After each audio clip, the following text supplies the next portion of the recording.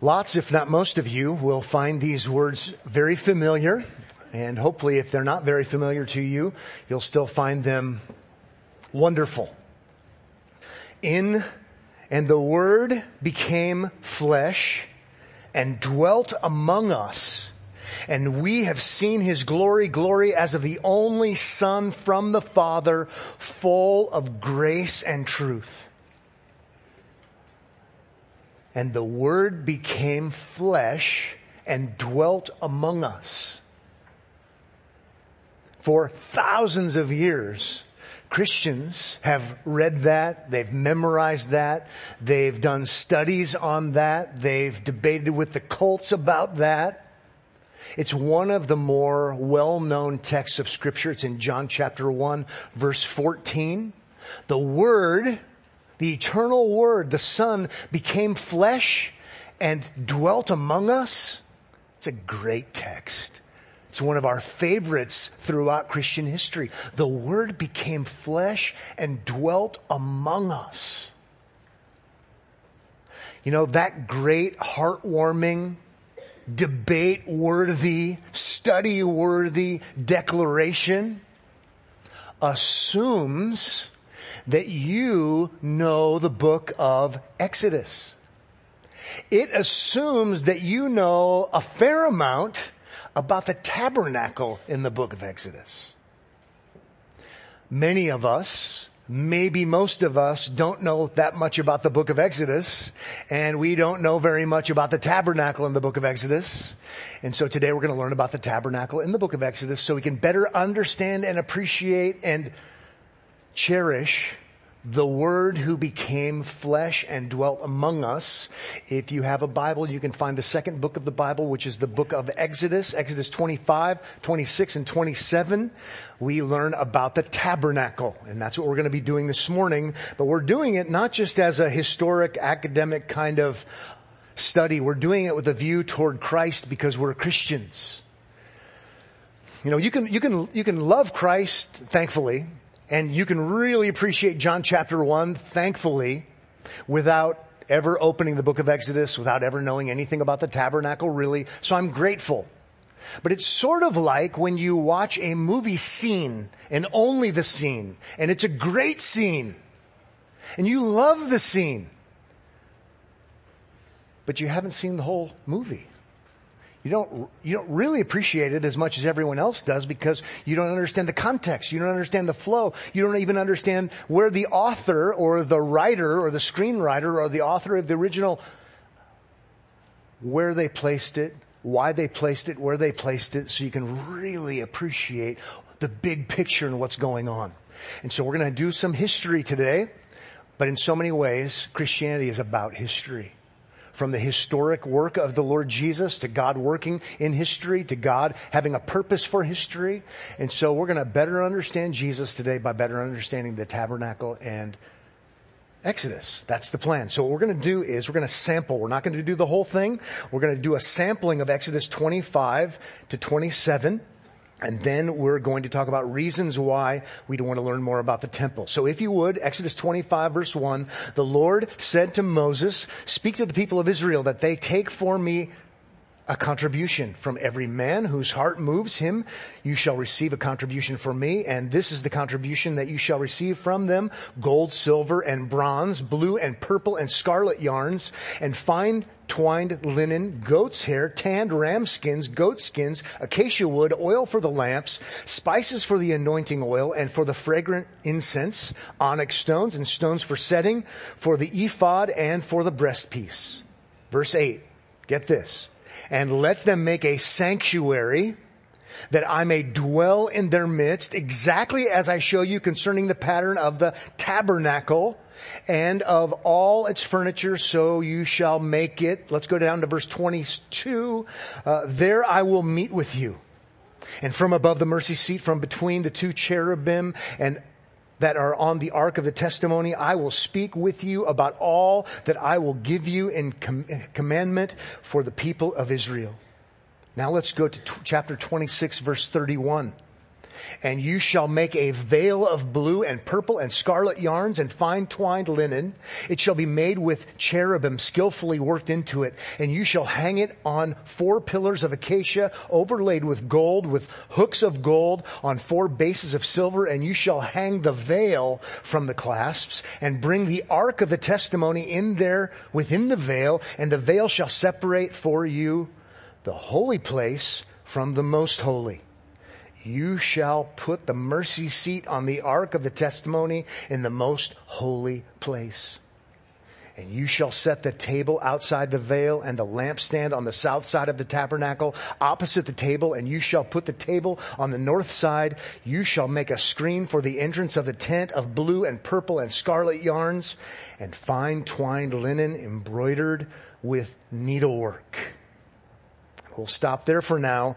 And my outline that I'm going to follow this morning in looking at this is 4 reasons to care about the tabernacle. 4 reasons to care about the tabernacle in Exodus. And I'm sure there are more. I have more than 4. But we're going to look at 4 reasons to care about the verses we read, the other verses that we didn't read, but ultimately the tabernacle in the book of Exodus. Now, some of you picked up a bulletin today. If you didn't, I'm sure you can see this. Well, I'm sure you can't see it. In fact, if you picked up a bulletin and you look at this, I'm sure you can't see it. So I won't draw a lot of attention to it, but it's from the ESV Study Bible, so you can say, I kind of understand at least what it kind of sort of would have looked like. Some of you have seen not reenactments, but you've seen replicas of such things. I've seen them. They're fascinating. But you at least get kind of a sense of the size and shape and the color of it all. Somebody said to me, they thought it was an eye exam first. I would fail miserably.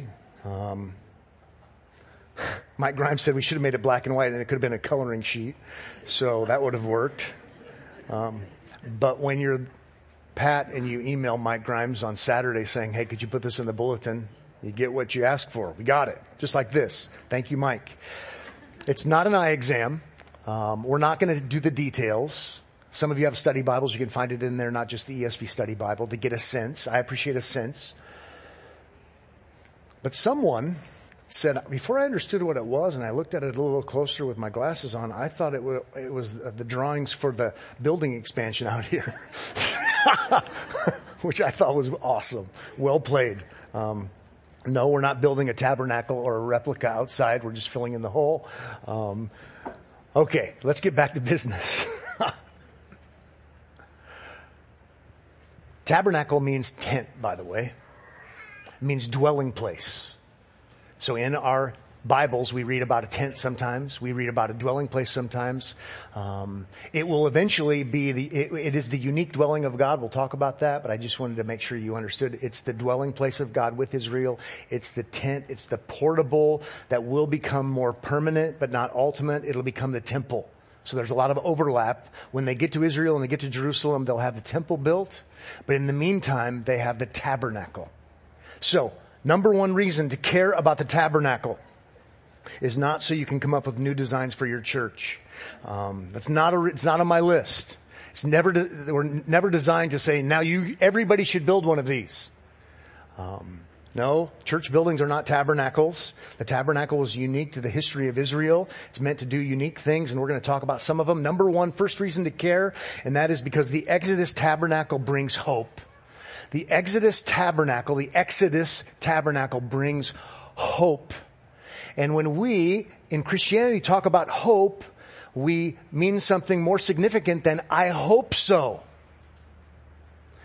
Will I ever win the lottery? I hope so. And I do hope so. But to illustrate, I've never purchased a ticket. So my hope is in hope. It's not even in terrible statistics. Okay? If I bought a ticket, at least then it's based upon something. But in Christianity, what we're talking about when we talk about hope, and I'll move from the temple for a second, Christians have the blessed hope in the New Testament. Our hope is in Christ, who physically on earth bodily was crucified in real time and space, really, truly, genuinely before eyewitnesses was resurrected. It's a historic reality. And he said, if you trust in me, though you die, you will live. Okay, so in Christianity, we say hope, we mean, starts with a C, confidence, right? It's a certainty. We haven't experienced it yet, but it's a certainty. So with that in mind, the tabernacle represents hope, that there is hope for Israel. In other words, Israel can have confidence that God is with them, and He's with them uniquely. He's with them uniquely to be their God. That's a promise. And they're going to be His people. And if He's their God, He's their Lord, it means He's going to provide for them. He's going to protect them from their enemies. He's going to do all of those things for them, if you will. And in the context, I don't want to just have you take my word for it, but in the context, we end up having statements such as Exodus 6:7. I will take you to be my people and I will be your God. We've had those kinds of promises, but we've not only had those kinds of promises, He's done things for them. He redeemed them out of slavery in Egypt. He set them free. He's been doing things for them, and He says, I'm going to be your God, and now I'm going to uniquely dwell in your midst. And as I uniquely dwell in your midst, you'll be reminded that you're my people, I'm your God, I'm going to take care of you, I'm going to protect you, I'm going to make sure your needs are met. Remember too, the context tells us that the tabernacle is in the context of hope. And not, I hope so, but hope in things that have actually been tangible realities. The context comes after chapter 20, where you have the giving of the 10 Commandments. And we've been looking at that, and you have the covenantal relationship, the formal relationship between God and Israel, and you've had the covenant oath taking, right? It's been ratified. It's been made official. We've been learning about that. So all of this comes after God has made promises. The people have made promises. They're not going to be very good at keeping their promises, but God is sworn an oath, if you will, as a covenant maker, if you will, and they're formally bound together, and you've got this treaty. That's another good synonym for covenant that's been sealed, if you will. It's been ratified, if you will. And now on the heels of that, you have a tabernacle. It's a sign of hope. It's a sign of certainty. Okay? It's a sign that He's a loyal, covenant-making, covenant-keeping God, and He's for His people regardless of the threats. So it's good to see that the tabernacle reminds them that He's actually with them and He's actually for them. Theology test time. And remember, everyone's a theologian. It just means studying God and who God is and what He does. Some of us are good theologians. Some of us are wanting to get better. Hopefully all of us. Some of us aren't so good. Theology test. If the tabernacle is where God dwells, whatever happened to God being omnipresent? Two things can be true at the same time in different ways. In Psalm 104 today, the psalm we read earlier, that was an omnipresence psalm, right? The whole earth is His. He cannot be contained. The Bible says things like He's enthroned in the heavens, Psalm 123 verse 1. Psalm 11:4, the Lord's throne is in heaven. So how do we square the two? Because the psalmist knew about the tabernacle, and the psalmist knew about the temple. It's the unique presence of God for His people. The unique dwelling of God with His people. He's everywhere. He's omnipresent. But isn't it encouraging if you're an Israelite in the Exodus? He's for us. And He's uniquely, therefore, with us. He's on our side. And as long as He is with us as our God and we're His people, our needs are going to be met. So that's why I always say it's the unique dwelling of God. God dwells everywhere. God is as with the Canaanites than He is with the Israelites in one sense, but not in another sense. He's not for the Canaanites or the otherites. He's their covenant Lord, and the tabernacle reminds them with its ornate beauty and splendor, purple, costliness, majesty, distinction, Oh, our God is holy, yes, but He's with us. He's freed us. He's redeemed us. He's made promises to us. Remember Raiders of the Lost Ark? Now forget everything you saw. No, I'm kidding. Actually, I'm not going to pick on Raiders of the Lost Ark. I'm going to compliment Raiders of the Lost Ark. Because the concept is a good concept. In that, if you have God on your side,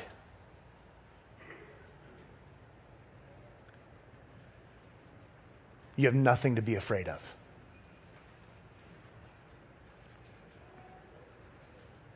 So in theory, Raiders of the Lost Ark, right?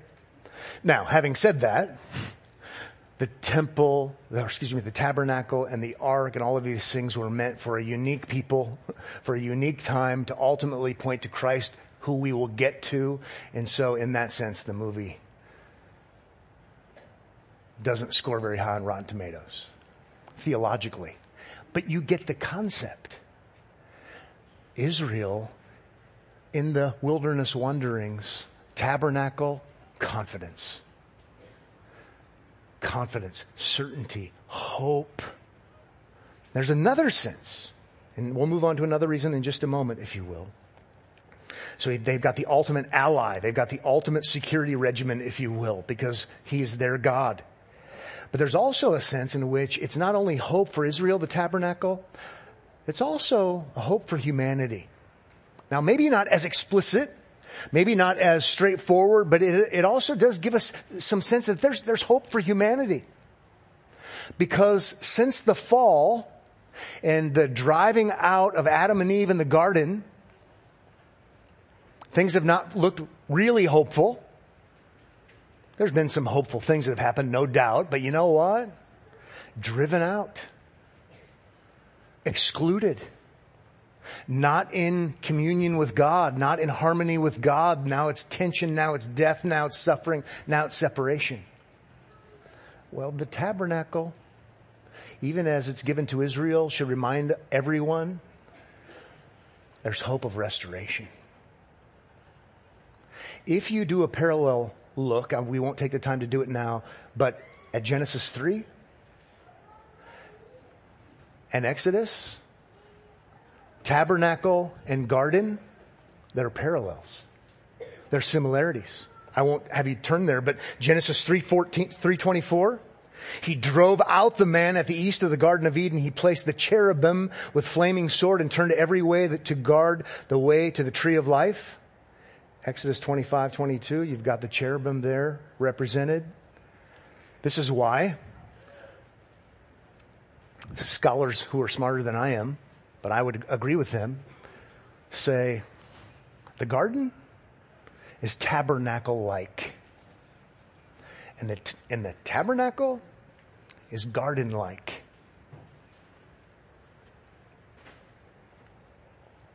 Some of you carry an ESV study Bible. They do make the observation. The tabernacle, like the Garden of Eden, is where God dwells. And various details of the tabernacle suggest it as a mini Eden.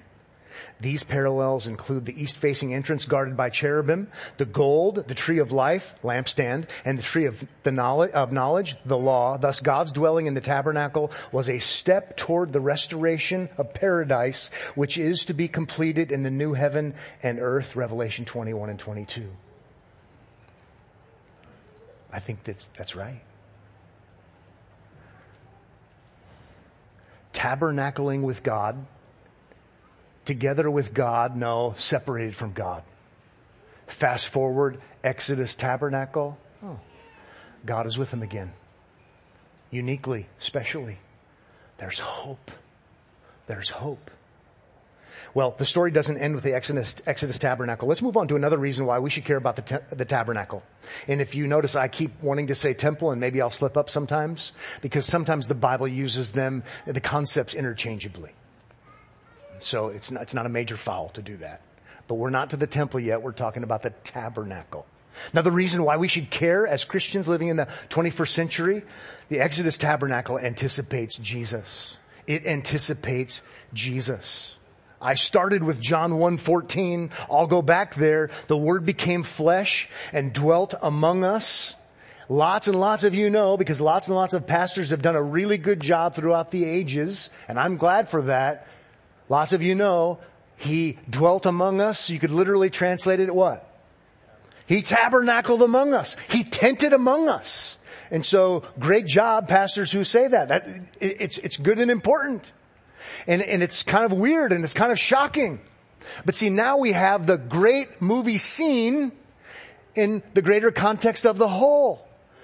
God uniquely, graciously, kindly, mercifully, uniquely among His people. The unique presence of God. Jesus is the one who tabernacles among His people. One helpful resource said, this is an expression of the similarity with God's tenting in Israel. They're not exactly the same, but there's a striking similarity that now God is tenting not with Israel, but He's tenting with those who would trust in Him as the ultimate spotless Lamb. John 1:14, it just carries a lot of weight. It carries a lot of significance. It's just loaded. In so many ways, it's saying to those of you who don't know, read your Old Testament. Read your Old Testament. Because history's good, yeah, but you know what? It's more for a more significant reason than that. It's to understand the whole, not just the glorious grand scene. He's for us because He's with us. Now I would like you to turn to the book of Hebrews, if you would. So we're giving a second reason why the tabernacle matters.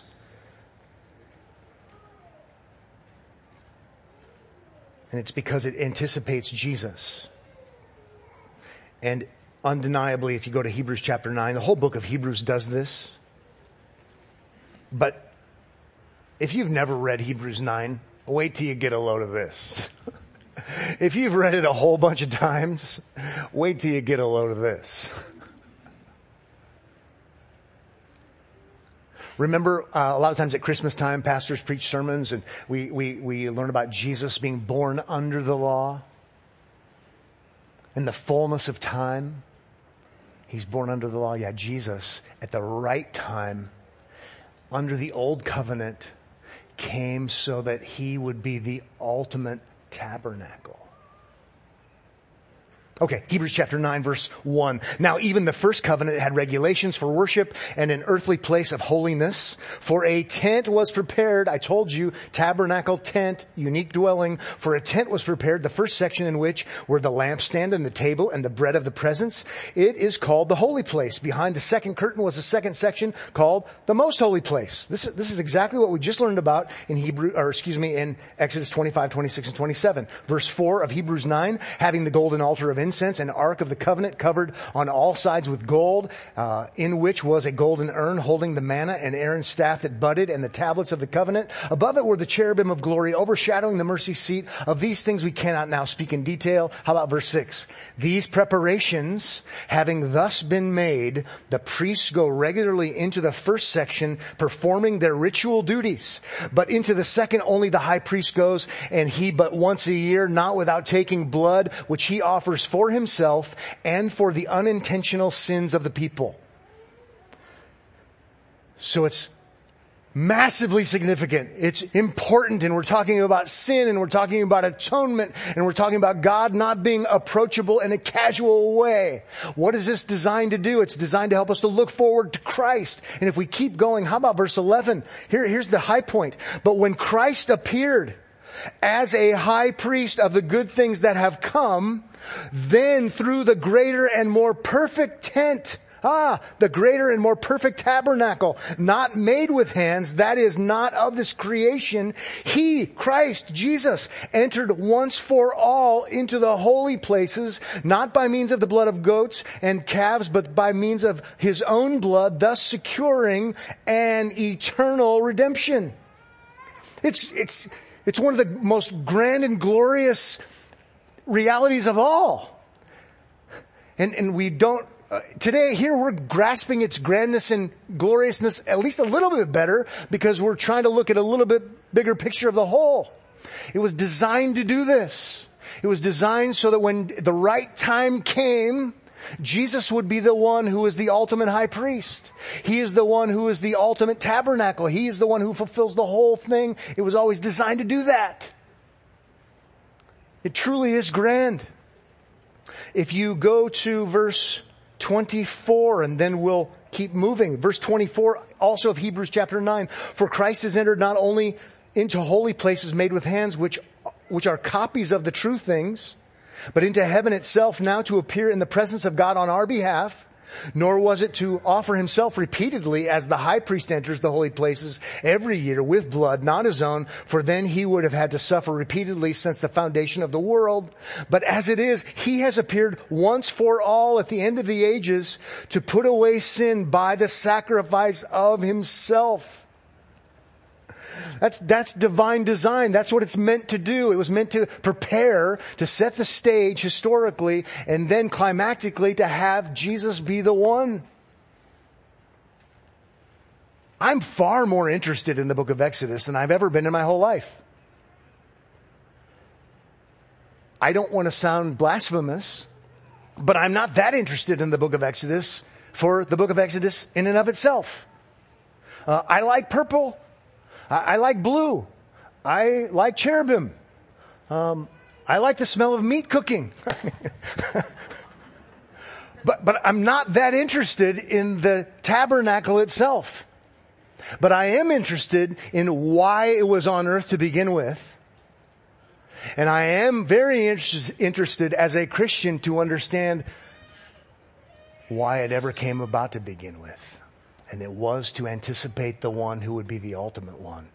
And so I truly, genuinely, earnestly, I really mean it, am more interested in the book of Exodus than ever. It's fascinating. Not in and of itself, but what it's designed to do. We won't take the time to go there. Perhaps next week in Matthew 27, when the veil is torn, when Jesus dies. It was all by design to have this happen. Fulfillment in Christ.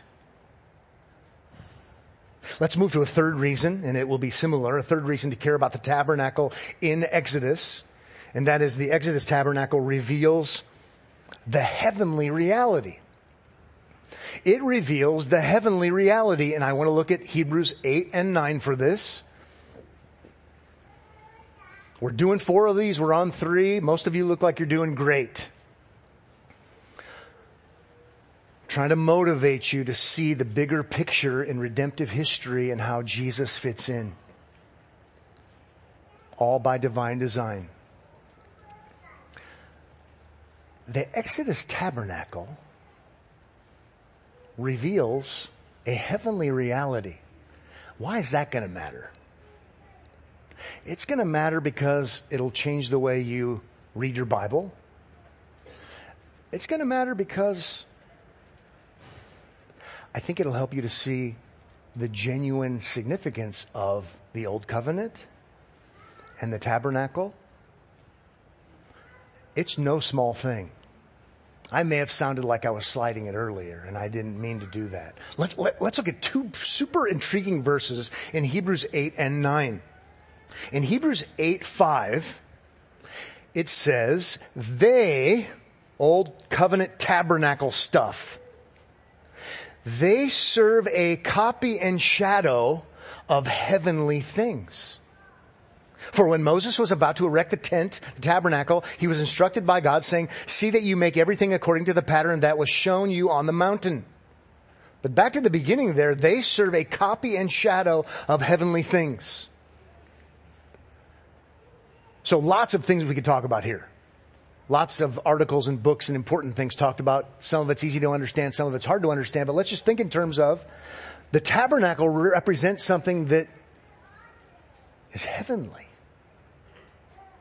It's a type. It's a shadow.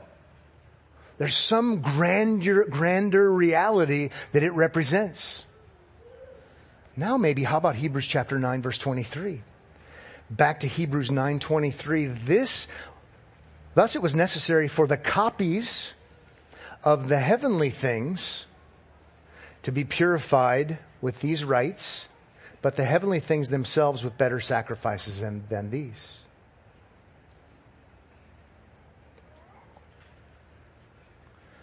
So,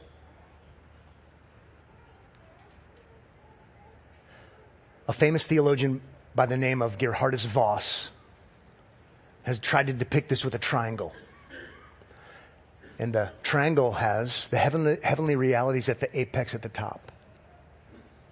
But then on the left side, you've got the earthly tabernacle temple, because it comes down from heaven. Then on the right side, you've got Christ coming down, the ultimate one. I bring that to your attention because there's a tabernacle reality before the earthly Exodus tabernacle reality. It's a heavenly reality, the author of Hebrews says. That tells us, when it comes to our Bible reading, it's okay to read the book of Exodus and think about Jesus. Because he's the eternal one. He's at the top. He's at the apex. He's the eternal Son before there ever was a tabernacle in the book of Exodus. He's the eternal one. I know I've said that probably 3 times. He's the one who is, according to the predetermined plan of God, according to Ephesians chapter 1, is going to be the Redeemer. And so I fully expect to try to read Exodus for what it says in Exodus, but I know already that it's a heavenly reality of the eternal Son given to humanity in the Old Covenant through shadowy things. You know, the dimmer switch is pretty far down.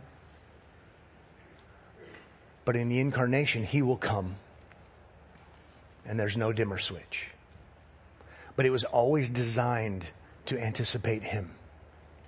Now, another aspect of it is, if it's the heavenly reality come down even in the Old Covenant,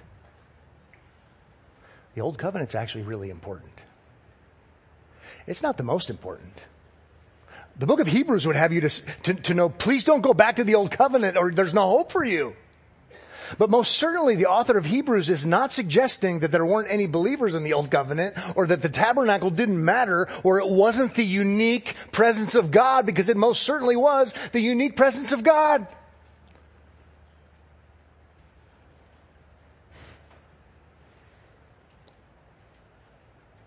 Don't make the incarnation before the incarnation, but don't think that the Spirit of Christ wasn't working in and among his people before the incarnation, because he most certainly was in light of Hebrews chapter 8 and Hebrews chapter 9. Well, we should do the last one. Maybe one more thing about Bible interpretation, because it's a hot topic and some of you come here because you like controversy. No, I hope that's not true. I mean, I like a little controversy because it motivates me. But we don't want to be those people, at least not all the time. But I've mentioned that I think we should read the book of Exodus not wondering how this has anything to do with anything. It's just a story divorced of everything else. No, there's a heavenly reality before the tabernacle. And so let's read everything before the tabernacle, and let's read about the tabernacle, and after the tabernacle, putting things in its place, in their places. I just want to remind you that this is the way Christians have been reading the Bible for the most part since there have been Christians. Okay, it's okay to read your Bible like a Christian. It's a little bit of a hobby horse because we're told oftentimes that we shouldn't read our Bibles like Christians. We should read the Old Testament like we're Jews, and then we should read the New Testament like we're Jews sometimes. You know, ask someone, do you think the Bible is a Christian book? Thankfully, most Americans, even if they don't like the Bible, are going to say the Bible is a Christian book. But I've heard from Christian scholars that the Bible is not a Christian book. I don't want to give those scholars my money, and I don't want you to either. Christians, since there have been Christians, generally speaking, have read the Bible like it's a Christian book. Why? Because Christians, this is important, have believed that There's one ultimate divine author of the Bible. And ultimately, his plans and purpose center around his Son, the Lord Jesus Christ. So history's been going somewhere. And so we read about the tabernacle and say, this is really interesting in and of itself, but there's a whole lot to the greater context. And so I don't think it's controversial to say the Bible is a Christian book. Well, what ended up happening, as a quick history lesson, I'm not a historian, I don't play one on TV, but I like history. Christians tended to read the Bible this way up until around the time of the Enlightenment. Off the top of my head, think 17th century, when we started saying we don't believe in the inspiration of the Bible. We think the Bible's written by a bunch of different human beings, and it's interesting and intriguing, and so unbelievers did that. And then Christians, like Christians often do, they follow the unbelievers. And now we read the Bible in light of all the different human authors, which is good to do, but not as Christians. We say human authors and one divine author who's in charge of the whole thing. So let's read Scripture in light of Scripture. That's been the old way of doing things. And so, tabernacle represents something that existed even before the Exodus tabernacle. And it anticipates something that will exist after the Exodus tabernacle. That's very Christianly. Okay.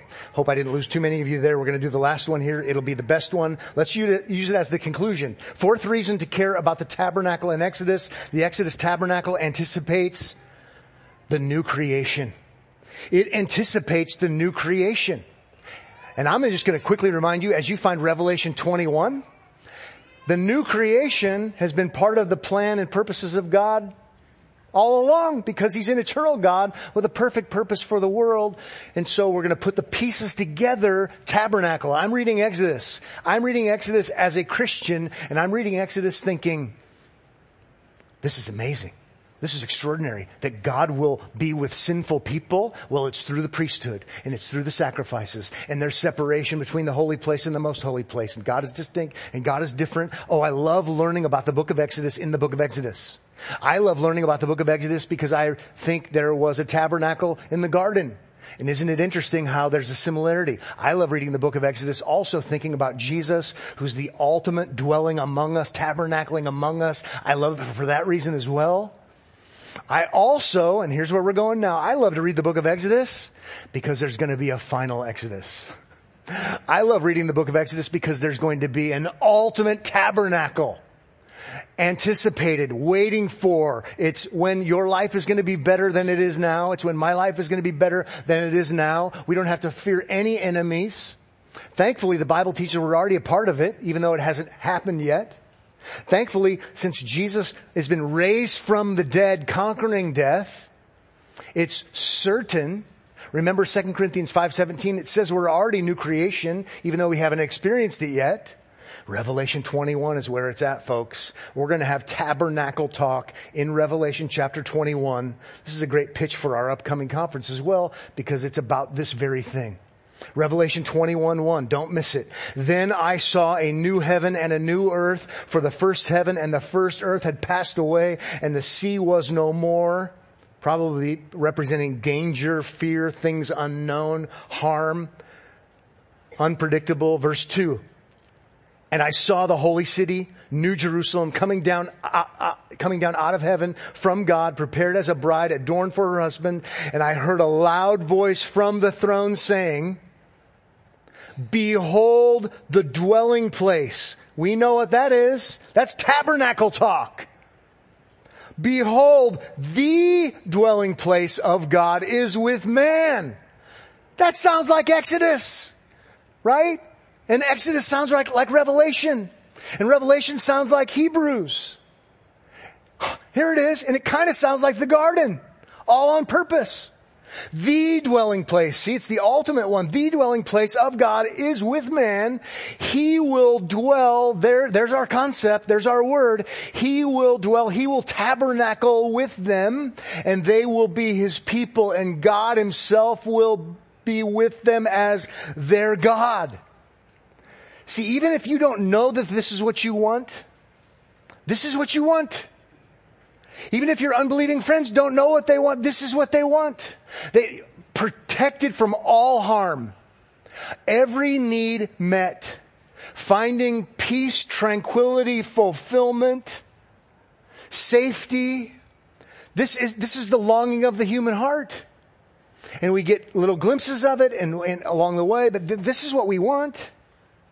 It even goes back. This is covenant talk in the ancient Near East, right? You've got a people, maybe they're a conquered people by a great king, and then they make treaties and they make oaths. And if you do these things, I'll always provide for you, protect you from your enemies. Everything is going to be fine. You should be loyal to me because I'm the greater king. Well, that's just taken and put on an ultimate level. The Creator's the Creator and we're not. He's the ultimate king. Okay. And He does require that we treat Him like He's God and that we're not, because anything else would be insane. Right? But I will be your God and you will be my people. And that carries a huge payload. It's because of the context, and we're going to see this. If He says, I will be your God and you will be my people, that means you have nothing to fear. That means you're safe. That means everything's going to be okay. If He says, I'm your God and you're my people, it means that. And you say, how could it mean that? Let's keep reading. Verse 4. He will wipe away every tear from their eyes. See, you don't have anything to cry about anymore. There is no more pain. There is no more fear. There are no more enemies. The ultimate enemy being death.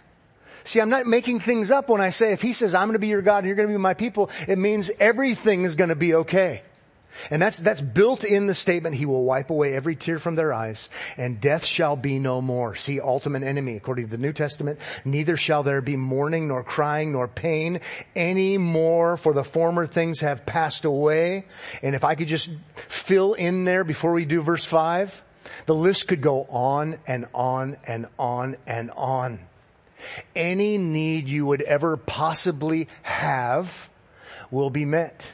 Any phobia you could ever possibly have will be no more.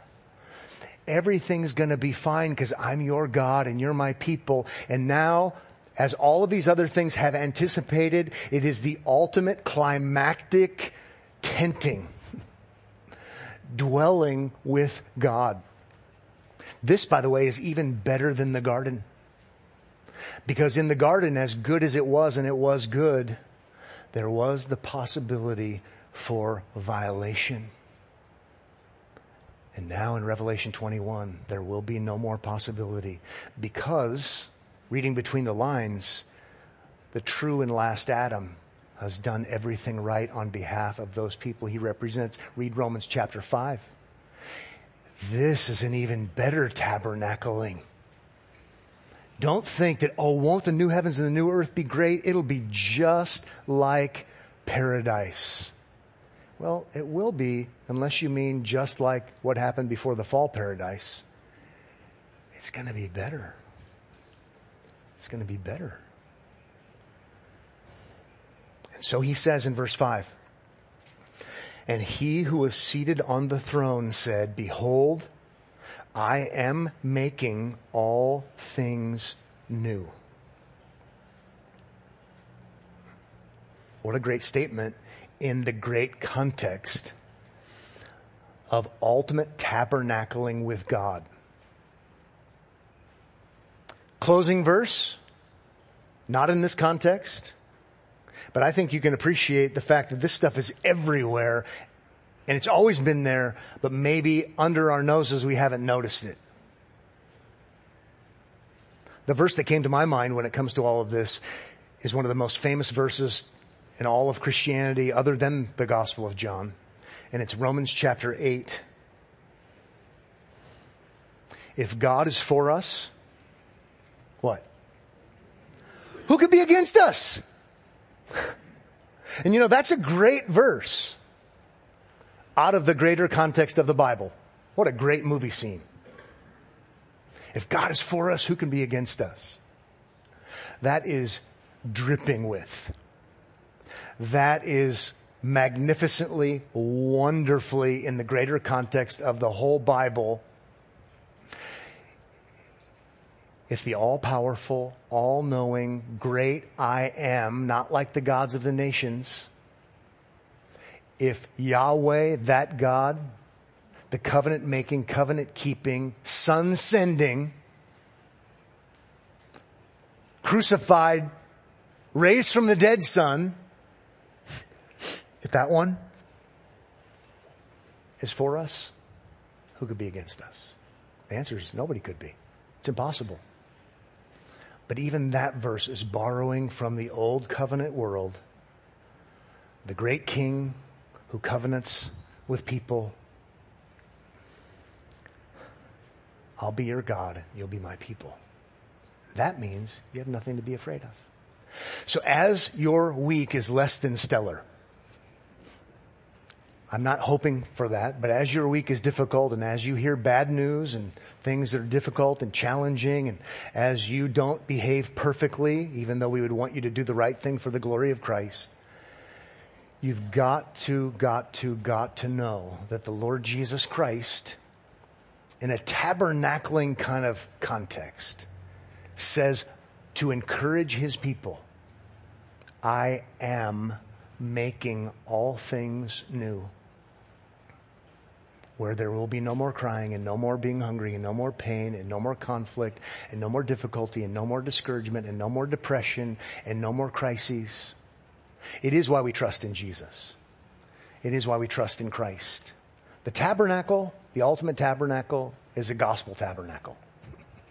It's good news for us because God dwells with us and he's for us. Father, thank you for this morning. Thank you for the book of Exodus. Thank you for the things that we learn. Help us to keep learning. Help us to not only learn to learn, but may it cause us to be grateful and thankful. May it cause us to be thankful for the Lord Jesus Christ. May it cause us to want to live for him. Please encourage us as we do hurt in different ways at different times. Help us to remind each other as well about the great reality of the Lord Jesus Christ, in whose name we pray. Amen.